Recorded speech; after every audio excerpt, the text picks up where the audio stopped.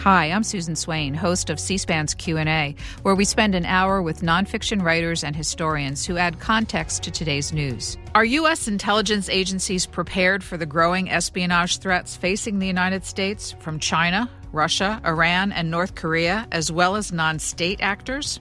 Hoover Institution senior fellow Amy Zegart, who's been studying the intelligence community for 3 decades, discusses the challenges in her latest book, Spies, Lies, and Algorithms.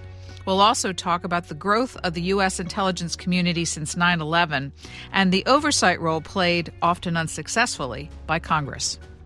Dr. Amy Zegart, 30 years of research and writing on the intelligence community, and today's the publication date of your 5th book, Spies, Lies, and Algorithms. What are your goals with this new book? Well, I really have 2 goals, Susan. The first is I want to provide an intelligence 101.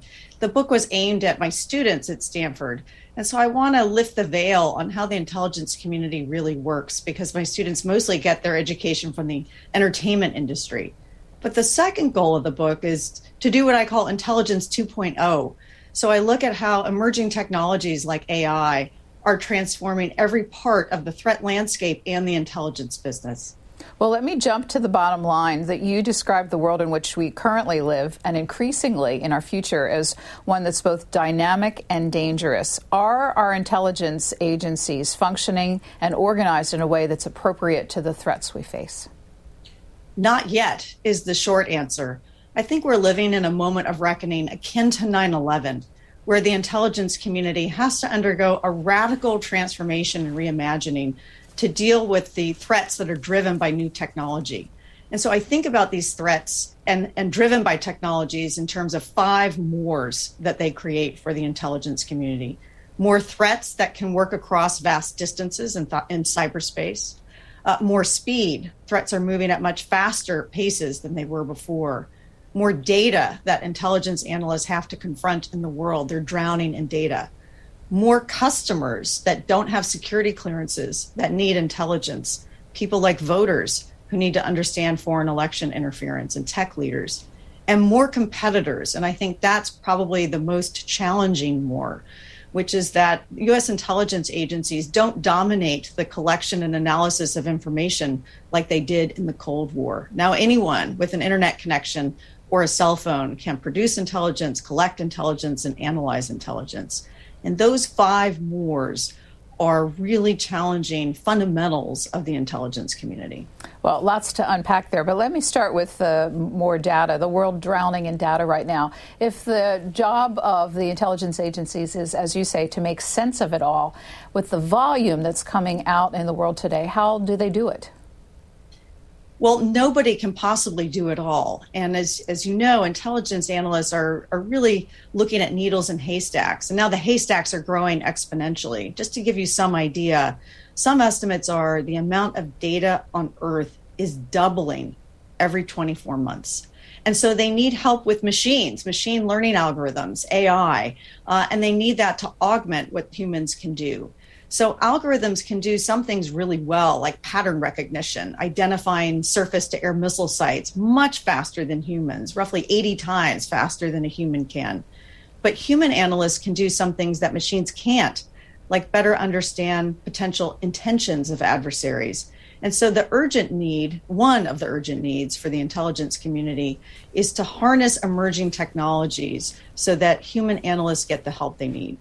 In addition to AI, quantum computing, you also talk about the enormous growth in small commercial satellites.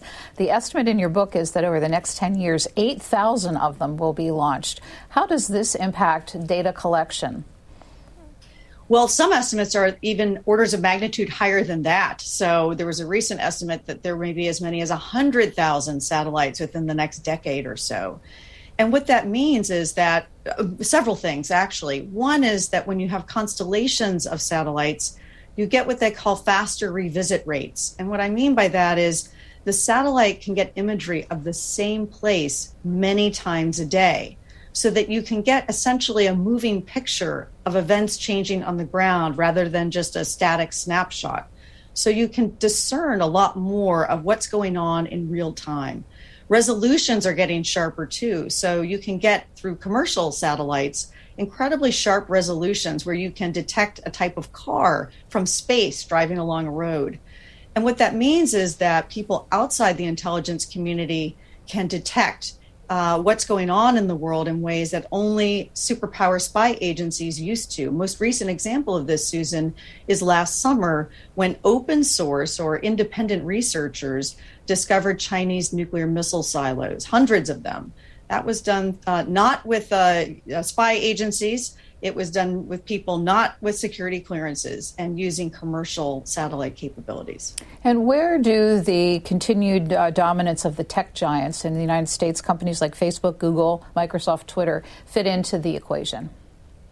Well, they're both vectors of harm, and they're victims of harm, and they're also inventors of new capabilities. So when you look at where the top talent in AI is going, 2/3 of PhDs in computer science focused in AI in the United States last year, 2/3 of them went to industry. So when we think about the Googles of the world, they're really capturing a lot of the talent, particularly at the top end. And what that means from a national security standpoint is that the talent of today is focused on monetizing these capabilities, not looking at 20 or 30 years over the horizon and what's the frontier of the frontier research that the country needs. So one of the concerns I have is this brain drain of talent from the academy into industry is directing our research toward commercialization and not innovation over the long term. I guess all of us are familiar with the threats of non-state actors and the terrorist possibilities that they pose for the United States. But you also focus on 4 countries as presenting the most serious national security challenges to the United States. I wanted to drill down just a little bit on each of those. First, of course, is China. You call it the most serious counterintelligence threat to the United States. Talk a little bit about China's capabilities as we know them and what you understand of its goals. So I think, just to take a step back, the big 4, as I call them, China, Russia, Iran, and North Korea, have 4 things in common. And I'll start with China. They are very sophisticated cyber actors, right? So we know that China has stolen troves of intellectual property from the United States. So they're really sophisticated in cyberspace. All 4 of these countries are also aggressive toward their neighbors. So we look at China and Taiwan and the South China Sea, really concerned about aggression of our partner, Taiwan. China is a nuclear power, modernizing rapidly its nuclear arsenal, not just its conventional weapons. And so that's of concern too. And the 4th aspect that is very concerning about China is its intention, and it's very clear, to disrupt the international order led by the United States, whether it's how we think about rules of the free and open internet, how we think about rules of the UN Convention on the Law of the Sea. And so China is a revisionist power. And so you put all of those things together, cyber capabilities, nuclear capabilities, territorial aggression, and an intention to disrupt the international order. And we have a very serious challenge on our hands. You write that China aims to become the world leader in artificial intelligence and AI, an area of specialty for you. What would the impact of that be if they're successful? Well, one of the things that differentiates emerging technologies today, like AI, from nuclear technology in the Cold War is that it's inherently dual use. So AI has incredible promise in everything from medical breakthroughs to changing the nature of work. But AI is also has great capabilities, as we can see with the Chinese government, for domestic surveillance, for autonomous weapons, and for military use. So every major technology today, almost every major technology today, has both widespread commercial application and military use. And so when we think about what the competition is between the US and China today, it's an economic competition, it's a political and military competition, it's an ideological competition. And if China wins the AI race, it will have an edge in the economic arena, in the political arena, and in the military arena, which is what separates really the Cold War from our competition with China now. In the Cold War, the Soviet Union wasn't an economic superpower, but China is. Staying with China, you talked about how China used the social media in a disruptive fashion in the wake of COVID to try to change the origin story and put the finger of blame on the United States. Can you describe that example a little bit more? So China has been engaging in what they call wolf warrior diplomacy, spewing disinformation online. The Russians actually do this better than the Chinese do, but China is catching up when it comes to using our free and open internet to basically spread propaganda and lies about where COVID came from, right? So we know that COVID originated in China. There's a big debate about how it originated. But the Chinese narrative is that actually COVID was created by the U.S. military. And the challenge with the internet today is that false information, as we know, can go viral, even when many people know that it's false. It's hard actually to stop the spread of disinformation. And so China is working hard actually to manipulate the information environment outside of China and also to control the information environment inside the country with incredible censorship of its own internet and more money that it spends on internal security than defense. Well, moving to the second, and that's Russia, talk about its disinformation capabilities and particularly pointing to the 2016 election and what it was able to accomplish. Well, we know, Susan, Russia was an early adopter of modern cyber-enabled information warfare. The Russian government has been engaged in what they call active measures or information warfare long before the internet came to be so widely used. And the one element of Russia's election interference in 2016 that really caught intelligence agencies by surprise was Russia's use of social media. And so, the intelligence community, many intelligence community leaders have talked about this publicly. The IC missed Russia's use of Facebook, the internet trolls in St. Petersburg masquerading as Americans, sowing divisions in our democracy. And of course, the two great example of this was Facebook groups created by Russians, one called Heart of Texas, one called, I believe it was United Muslims. Each had several 100,000 followers on Facebook of actual Americans believing they were following a real Facebook account when in fact it was all engineered by the Kremlin. And these two Kremlin-backed Facebook groups staged protests on the same day, on the same street, outside the same mosque in Houston. And so what we ended up was having real Americans protesting against each other, sowing divisions, polarizing our country, all engineered via Facebook from the Kremlin. You also describe Russia as being expert at hacking for profit. Tell me more. So Russia is very good at all sorts of things in cyberspace. And when we look at ransomware, for example, which many are concerned about, there's been a dramatic increase in ransomware. Many of the most sophisticated ransomware operations are coming out of Russia as well. And so, and by the way, Ukraine is a test bed for many of these kinds of cyber operations. So years ago, Russian hackers shut off the power in Ukraine. Russia has experimented with all sorts of cyber attacks in Ukraine. And so we see a lot of engineering being deployed, ransomware against Ukrainian sites as well. And of course, what happens in Ukraine doesn't stay in Ukraine. That's one of the vulnerabilities of cyberspace, is that the good neighborhoods and the bad neighborhoods are all connected. And so when Russia engineered the NotPetya attack in 2017, which was malware aimed at Ukraine, it ended up getting into the wild, into the world, and shutting down shipping, shutting down hospitals, and causing billions of dollars of damage worldwide. Well, I was sent an email a couple of days ago from a nonprofit organization warning of the increased threat of Russian hacking because of the situation on the Ukrainian border. How does the United States intelligence community aid private companies in preventing or being aware of these kinds of attacks? It's such a great question, Susan. And the answer is it's really evolving. One of the things we've seen in the Biden administration is a dramatic increase in the capabilities and the organization of the U.S. government to work more closely with the private sector. So what we're seeing now, if you look at Twitter, is public service announcements from intelligence agencies from the Department of Homeland Security, sometimes from the National Security Agency, warning companies about vulnerabilities in their software.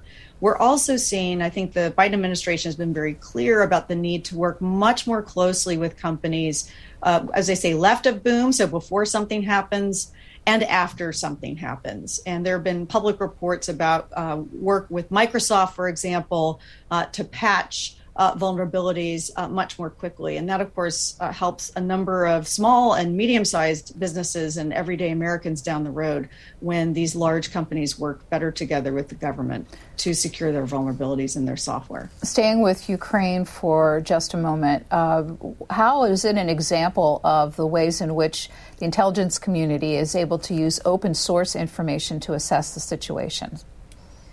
Well, one of the most interesting examples of open source comes from when Russia invaded Ukraine the last time in 2014. It turns out that the best information about Russian troop movements didn't come from secrets, it came from selfies. So Russian soldiers took pictures of themselves with Ukrainian highway signs in the background that were time-stamped, and they posted those pictures on social media for their family and friends out there for everybody to see. And so this has been going on for some time now.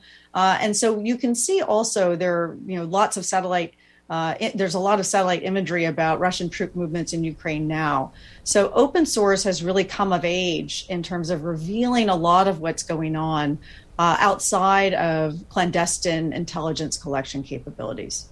Let's move on. We've got two more of the major actors of concern to national security. The next one is Iran.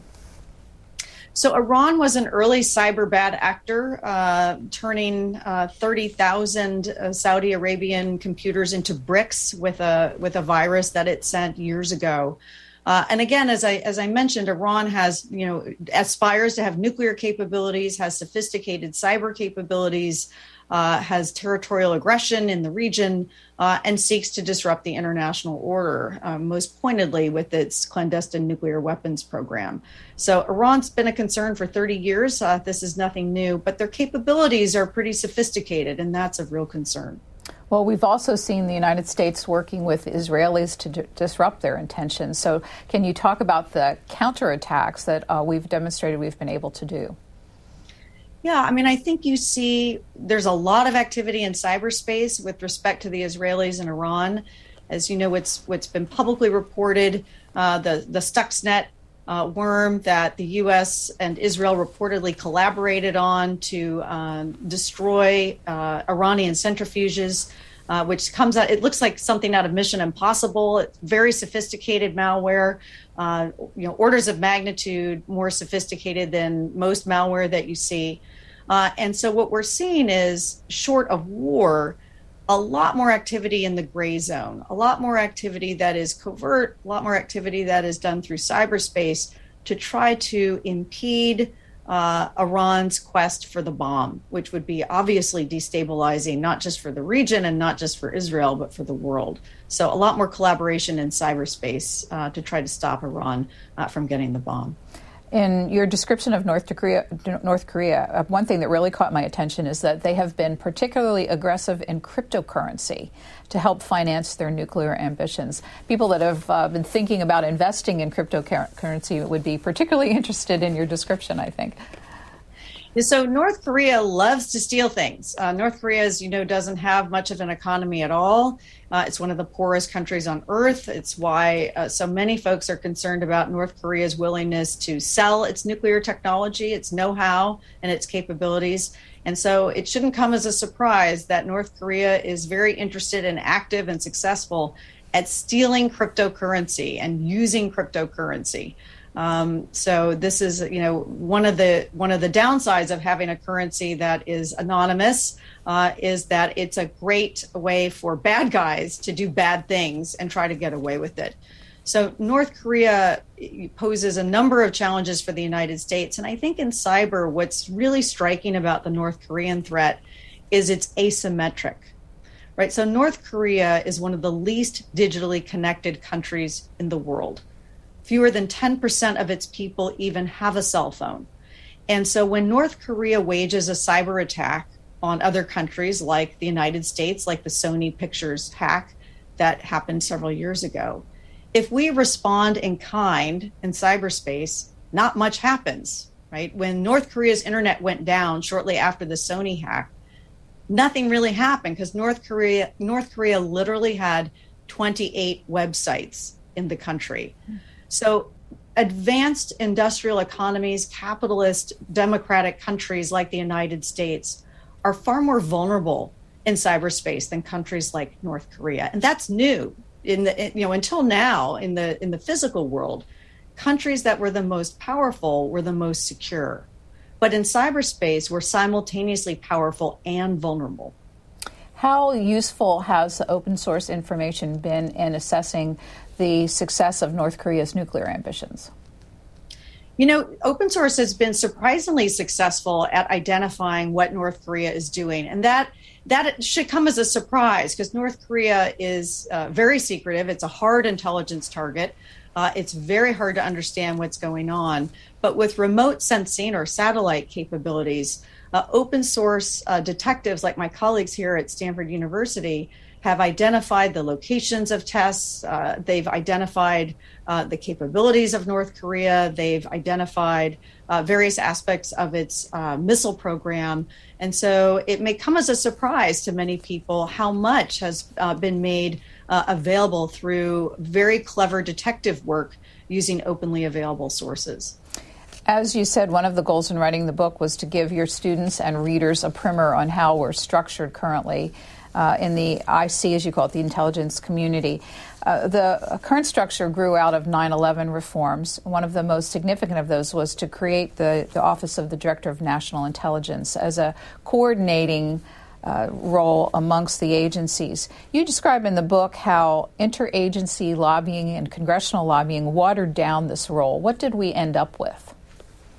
Well, we ended up with a coordinator that lacked two major levers of power that coordinators really need: control over budgets and control over people. And when that law was created, was passed in 2004, there was a very deliberate effort to water down the powers of the Director of National Intelligence. By the way, it was a replay of the creation of the CIA back in 1947, where existing intelligence agencies didn't want any agency calling itself central with control over their budgets, their people, their mission. And so we see the same political dynamics at work after 9/11, where existing agencies in the U.S. intelligence community, and there are now 18 of them, didn't want to cede that much control to another organization called the Director of National Intelligence. Now, that said, the DNI has actually done a very good job over time at making the most of the authorities that office has. So it has overall been an improvement, but there's a long way to go with coordination in the intelligence community. And as I tell my students, imagine trying to decide where to go, what movie to see when there are only two of you. That seems pretty easy. But now imagine there are 18 of you and you have to coordinate what you're going to do. Coordination is inevitably harder when you have more agencies to coordinate, and it gets exponentially more challenging the more agencies you add. Do all 18 of the agencies report up through the DNI? Well, that's an excellent question. Yes and no, right? So the FBI is in the Department of Justice, so has a reporting relationship there. Organizations, several intelligence agencies are within the Department of Defense, so they also report to the Secretary of Defense. So who's your boss depends on the context. It depends on the issues that you're dealing with. And theoretically, the DNI is in charge of all the intelligence community. But there's more responsibility in the lap of the DNI than there is authority in the hands of the DNI. And how does the National Security Council fit in? So the National Security Council fits in because the National Security Council, as you know, really serves at the pleasure of the president. And it's a policy-oriented body. And I think one of the things that my students and many people don't realize is that intelligence is not designed to make policy. Intelligence is an input to policy. Intelligence isn't supposed to have a dog in the policy fight. And so the NSC staff is where the policy and intelligence come together. But intelligence officials should not be in the position of making policy. And if they are, then the intelligence they provide becomes suspect because it could be seen as biased or slanted toward a particular policy option. How much information and how makes it to the president's desk? Again, I think it depends on the issue, and it depends on the president, and it depends on the day. So there is the president's daily brief. So there is a product the president is supposed to read daily. Whether presidents actually read the PDB depends on the president. But presidents also get information through oral briefings and increasingly today through their phones and through all sorts of other social media accounts. And so there's a lot of competition for attention and information that the president receives. So in the world of Twitter, for example, the president can get real-time events on Twitter that may move much faster than what the intelligence community can do. And I'll share with you just a personal anecdote. When a few years ago, I went to Strategic Command, the command in charge of our nuclear weapons. And I went in the underground bunker that is, the ground central for dealing with how we would respond if we were under attack. And I asked at Strategic Command, do you have Twitter in the battle deck underground? And they said, actually, we do. So in the giant screens underground at Strategic Command, there is a Twitter feed now right alongside that classified intelligence feed. So that's just a very powerful reminder that the information world is different today than it was 20 years ago. And the intelligence community is competing not only in terms of content, but in terms of speed with a number of other sources for policymaker attention. When a private citizen like you comes into a secured space like that, how much are you allowed to see? I'm not allowed to see anything if I'm not cleared. And as I say in the book, sometimes you can feel a little bit like a criminal when you walk into a secured facility and you're not cleared because sometimes the lights flash. And that's all because, it's for good reason, because people who aren't cleared don't have a need to know about the classified information. So I'm not allowed to see anything unless I'm cleared. I have a clearance that allows me to see some things, but that, again, is very context specific. Some of the major agencies among the 18, the CIA, one significant evolution in the post-9/11 reorganizations that you described was a blurring of the lines between the military and the CIA, perhaps best symbolized when General David Petraeus became the CIA director and Leon Panetta, CIA director, moved to be defense secretary. Would you talk about the significance of that blurring of the lines between the military and the CIA, what it means for how the organization functions and for our security? Yeah, so after 9/11, one of the improvements in intelligence was much tighter integration between the CIA and what the military was doing. So tight coordination about counterterrorism targeting, for example. So drone strikes are sometimes carried out by the military. They're sometimes carried out by the Central Intelligence Agency. They're sometimes carried out by the two of them together. Now, there have been some real benefits to this tight integration on the battlefield, but there's a real downside to that integration as well. And as I talk about in the book, there's an opportunity cost. The CIA can't do everything. The CIA's primary mission has always been preventing strategic surprise.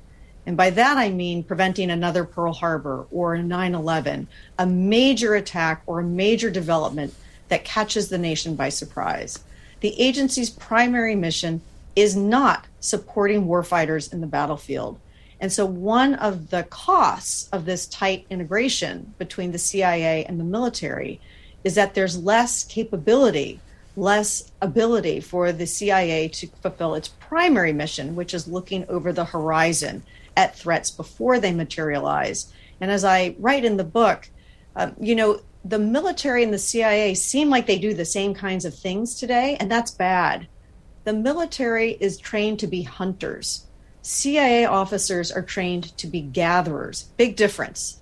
The military is trained to use violence. The CIA is trained to use information. And in a world where we can't really tell those two missions apart, it's a world where the CIA is not spending enough time on its primary mission. And that, I think, is one of the legacies of 20 years of fighting the global war on terror. Upside is we've gotten a lot better at fighting the global war on terror. Downside is the world has changed, and we need the CIA to do what the CIA's unique mission is, and that's preventing strategic surprise. How has the FBI's responsibilities changed post 9/11? Well, the FBI theoretically had a counterterrorism mission before 9/11. It just didn't do that mission very well. One of the things I found in a book I wrote about 9/11, I spent 5 years looking at why the CIA and the FBI failed to prevent 9/11. And one of the incredible documents I found in researching that book was in 1998, 3 years before 9/11, the FBI published a strategic plan. And that plan saw the threat landscape very clearly. It said terrorism is a top priority and we need to transform ourselves and become a domestic intelligence agency. So it was an incredible document. And that document failed over the next 3 years to get the changes that it laid out. And I interviewed a number of people inside the Bureau, and they were heartbroken over the Bureau's failure to do what it knew it needed to do. So after 9/11, it became clear that the FBI had failed. I'll give you a statistic that sort of sends this point home. The FBI declares terrorism its number one priority, yet on 9/11, only 6% of FBI personnel were working on counterterrorism issues, 6%.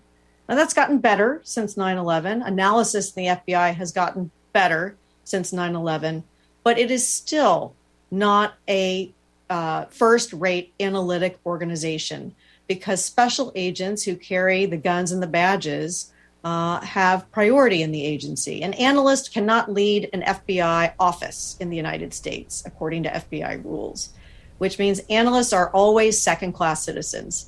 And if analysts are always second-class citizens, analysis is always going to get shortchanged. Does the FBI have the kinds of recruiting problems that you referenced earlier? You know, I don't know the details about who the FBI is recruiting and how, but I think if you're an aspiring analyst and you want to work at a place that values what you do, it's hard to make the case that the best part of the intelligence community to employ you is the FBI. You know, there's a joke in the FBI. I think jokes are very revealing about organizational culture. And there's a joke in the FBI that there are only two kinds of people in the Bureau, special agents and furniture. Right? That tells you a lot about how valued analysts are inside the Bureau. I don't want to, of course, spend time on all 18, but would you speak to a bit of the mission of the NSA? And when was it organized and what does it do today? So NSA is a really interesting intelligence agency. The acronym NSA used to stand, of course, for no such agency because it was so secretive, nobody would even talk about it. And NSA was created in 1952. And its mission has several missions, but its primary mission is code breaking and code making. So penetrating encrypted communications of foreigners abroad and protecting our own information here in the United States. The NSA conducts what is called signals intelligence, so intercepting foreign intelligence like emails and telephone calls. And I emphasize the word foreign. The FBI, the National Security Agency trains its collection abroad. I think after 9/11, there was a lot of concern that the NSA was listening to our phone calls with grandma through these very controversial collection programs. And in fact, that was not the case. So the NSA's very controversial Section 215 program about metadata, for telephone metadata, very controversial. We can talk about that for understandable reasons.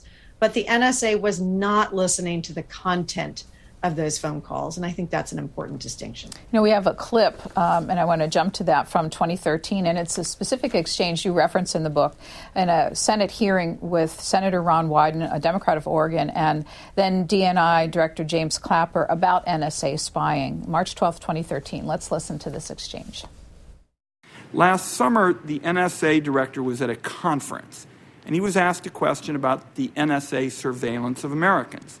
He replied, and I quote here, "The story that we have millions or hundreds of millions of dossiers on people is completely false." If you could give me a yes or no answer to the question, does the NSA collect any type of data at all on millions or hundreds of millions of Americans? No, sir. It does not. Not wittingly. There are cases where they could inadvertently, perhaps, collect, but not wittingly. That exchange blew up. Can you tell me why? It blew up because technically the answer that Director Clapper gave was wrong. The NSA did have records of millions of Americans, but the records were like your phone record, right? So not the content of your calls, but the number you called and the time that you called and the duration of the call. And that was incredibly important, that moment, because Senator Wyden believed that Director Clapper had lied to him. Director Clapper believed that he was trapped in an open hearing. He couldn't reveal the classified program, highly classified program. So he was in a conundrum. How was he supposed to answer the question in an unclassified open hearing in a truthful way? There was no way to get around it. But taking a step back, the broader problem with the NSA and these collection programs was that they kept them too secret for too long. And former NSA Director Michael Hayden has written about this as a political mistake. After 9/11, the NSA should have been much more forthcoming about what it needed to do and and the authorities that it thought it should use to close the collection seams that we know were problematic before 9/11. And had the NSA been more forthcoming, Congress and the American people would have given it much greater support. But that clip that you showed fed into the narrative that the NSA in particular was deceptive and lying to the American people. And that really hurt, I think, the trust in the U.S. intelligence community. I want to go back in time because readers of your book will get the history of the intelligence services. And we have a quote from Harry Truman on the creation of the CIA. You referenced it earlier. This is from the Truman Collection, and he talks about what he was trying to achieve in the creation of CIA and its central nature. Let's listen. I set up the original Central Intelligence Agency, which coordinated all the intelligence services that were then in the government for the benefit of the president. They used to make those reports to the president in piles of papers like that, and he didn't have time to go through them, and if he did, he didn't have time to coordinate them. So I had all those intelligence reports. Some of them were just duplicates of what the others had already told, so arranged that the president every morning on his desk would have a report of the intelligence that had affected the government of the United States. He could go over it in 15 minutes, and he could then veto whatever was necessary to be vetoed intelligently. Amy Zegart, you write that the intelligence community has undergone a number of reorganizations since that original founding, and the organizations have followed three general patterns: halting development, then organizational fragmentation, and democratic tensions. Can you speak to the first 20 years of the CIA operations and where it went from Harry Truman's description of a central agency to what happened next?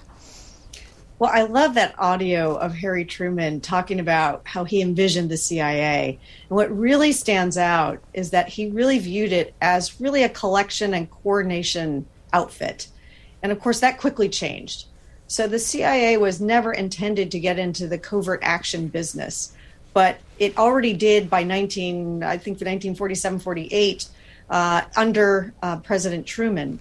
And so what happened was, once the CIA was created, there was vague statutory language authorizing the agency to perform whatever functions in service of the national security that the president may direct, something to that effect. And so the president used the tool that he had, which started off with covert election support in the Italian elections to prevent a communist victory there. And so what we know about the CIA is that it quickly ballooned into an organization that collected its own intelligence through human sources and engaged in covert action. And its ability to do that and its oversight, the oversight of the CIA's covert action program, has changed pretty significantly over time. Much more oversight today than there was in the 1940s when Truman was experimenting with these kinds of capabilities. The major organizational change happened in the 1970s with the Church Committee in the United States Congress, ushering in the next phase of U.S. intelligence. In that process, you write about the congressional oversight, and permanent congressional oversight was established. This being C-SPAN, I'd like to hear more about your views of how well congressional oversight of the intelligence process works. So I'd say two things. Number one is after 1970s, oversight worked better than before the 1970s. So before the Church Committee that you mentioned, oversight really was a couple of hours a year, a few members of Congress not really wanting to ask questions and not really wanting to hear the answers. I'm not even exaggerating. It was really, I call it a period of undersight. After news reports of intelligence abuses and excesses, we have the Church Committee, one of its signature recommendations was the creation of permanent intelligence oversight committees in the House and Senate. So that's better than it was before. But oversight overall has always been problematic. It's always been weak. And no matter who's in power, no matter which party has the majority control of the House or Senate, no matter which president is in office, and the reasons have to do with incentives and institutions. This being C-SPAN, I'm sure your audience will appreciate the wonky path I'm going to go down about incentives and institutions. Briefly put, members of Congress don't oversee the intelligence community very well, typically, because voters don't reward them for it. There are more powdered milk experts in Congress today than intelligence experts or people who have worked in an intelligence agency before. So members of Congress have to learn the intelligence business on the job, and that takes time. Nobody votes for their member of Congress based on the nitty-gritty aspects of how well they oversee the U.S. intelligence community. So any amount of time that a member of Congress devotes to intelligence is an act of patriotism that is usually not rewarded by voters. And so then Congress also has developed institutional mechanisms that prevent members of Congress from getting better at intelligence oversight. So today in the House, there are still term limits for members serving on the House Intelligence Committee. Now, originally, those term limits were designed to prevent members of the committee from getting too cozy with intelligence agencies, wanted to have a bit of distance. But what that's done over time is impede the development of expertise. So just when a member of the House committee has learned all the acronyms of the 18 agencies of the intelligence community, they're required to leave the intelligence committee and take another committee assignment instead. So the House has tied its own hands at developing expertise in intelligence for a very long time. You also describe as a structural institutional issue, and this is not uncommon in Congress, that the power of the purse and otherwise budgeting for the intelligence community is separated from the oversight. Is that a structural change that you would recommend addressing? It is, and I'm not the only one. John McCain wanted to address it. Many other members of Congress have argued that this bifurcation between authorizers, so people on the intelligence committees, and appropriators, the people who actually approve the budgets, that division is really hurting the intelligence community. And as one former intelligence official told me, it's like the two-parent theory. If mom says no, you go to dad. So what happens is if experts in the, or relative experts in the intelligence committee say, well, we shouldn't have this program, it's easy to circumvent them and go right to the appropriators and get that money put back in the budget. So this bifurcated system of authorizers and appropriators is really problematic from an intelligence perspective. In the eyes of Congress, too, another issue that you write about is the asymmetric information between the president, the executive branch, and the members of Congress who serve on the Intelligence Committee. How has Congress tried to address that asymmetric situation? So bureaucracies in the executive branch always have more information than the members of Congress that oversee them. But in intelligence, it's really extreme because of classification, right? There's an old joke that Bill Casey, the CIA director in the 80s, wouldn't tell you your coat was on fire unless you asked him specifically. So that's always a problem in intelligence.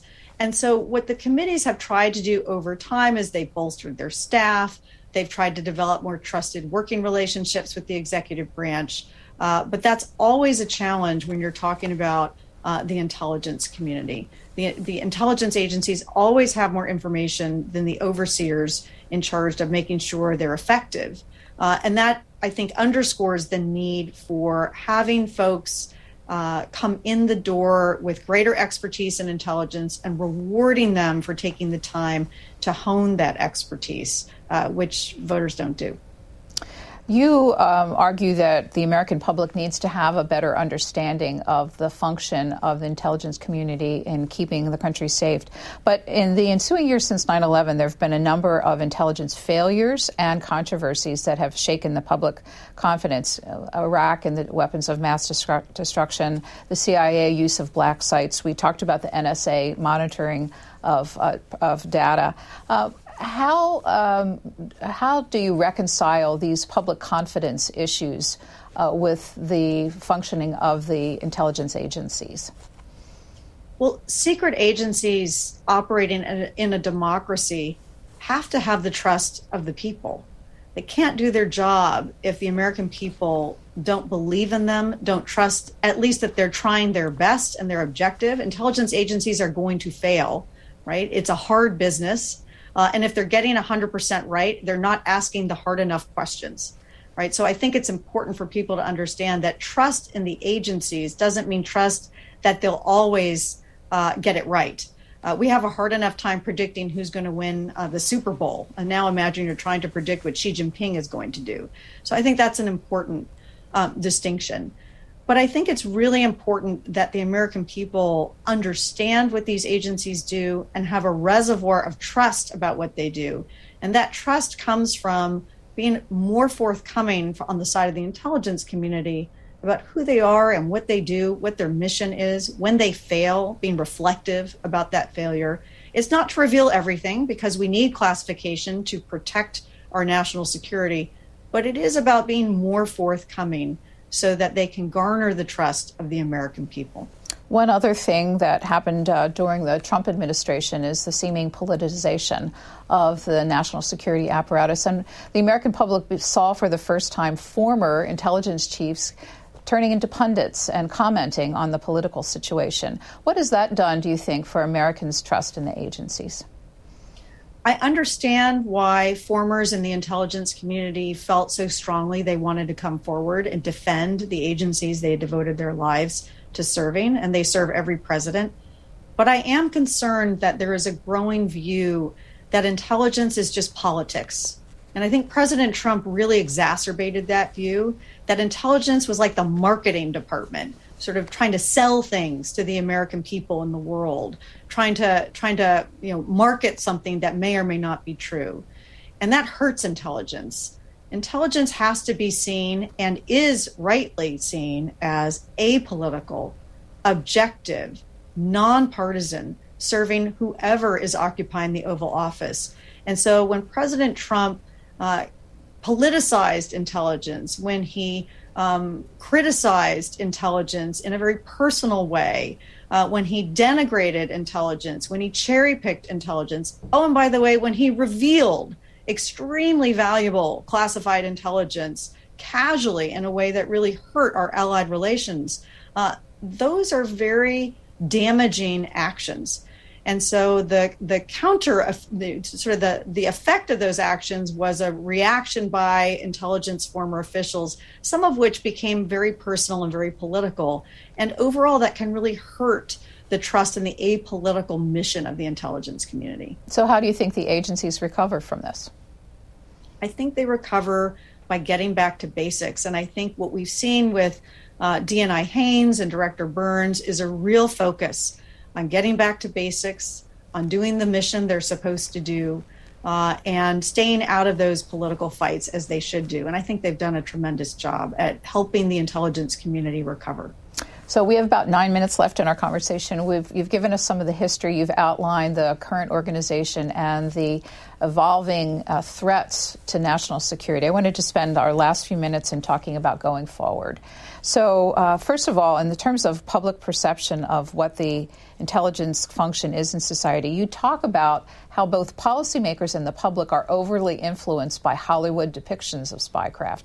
How does that challenge the effectiveness of the organizations? Well, I started off writing this book because I did a survey of my students in a class, almost on a lark, asking them what they thought about U.S. intelligence agencies and how much they watched spy-themed entertainment. And I found statistically significant correlations between those who said they frequently or always watch spy-themed entertainment and a whole host of views about counterterrorism, aggressive intelligence tactics. And so what I learned in sort of pulling that thread is that spy-themed entertainment had become adult education. Now, why should we care about this? Well, I found really two things. One is public opinion is absolutely influenced by spy-themed entertainment, and that has created fertile ground for myth and conspiracy theories to grow. So in Hollywood and on television, right, torture always works. That's what we saw on 24, for example. Spy agencies are running rogue with no oversight whatsoever.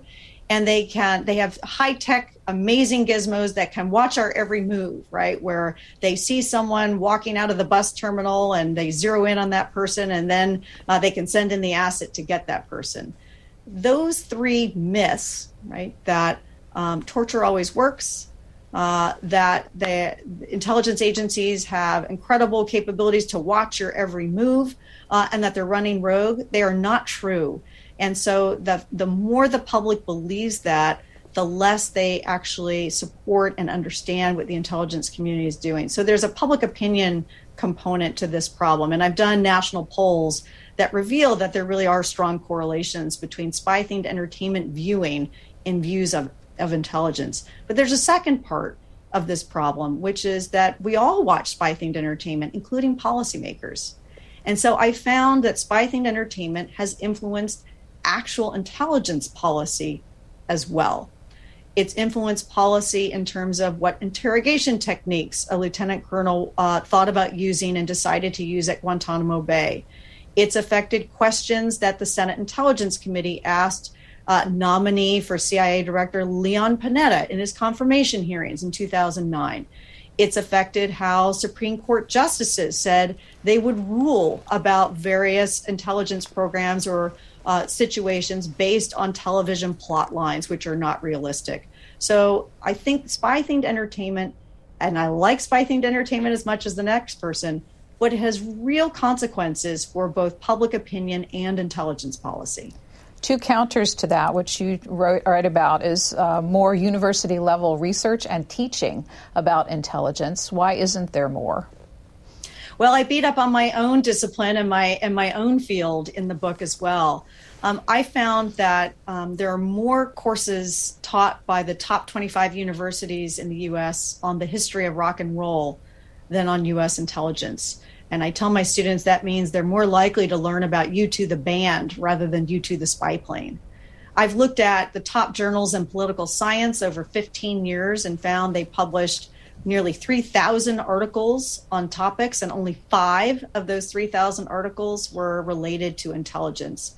So my field has not done a very good job at devoting a lot of attention to studying critical intelligence issues. And there are a number of reasons why that is.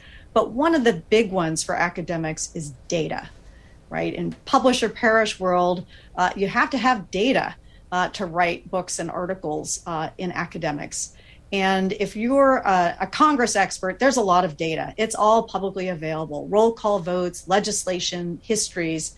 But if you're an academic that wants to understand the intelligence community, you don't even have a phone directory. You can't even look at the budget. And you have to file Freedom of Information Act requests and pour through declassified documents when they become available.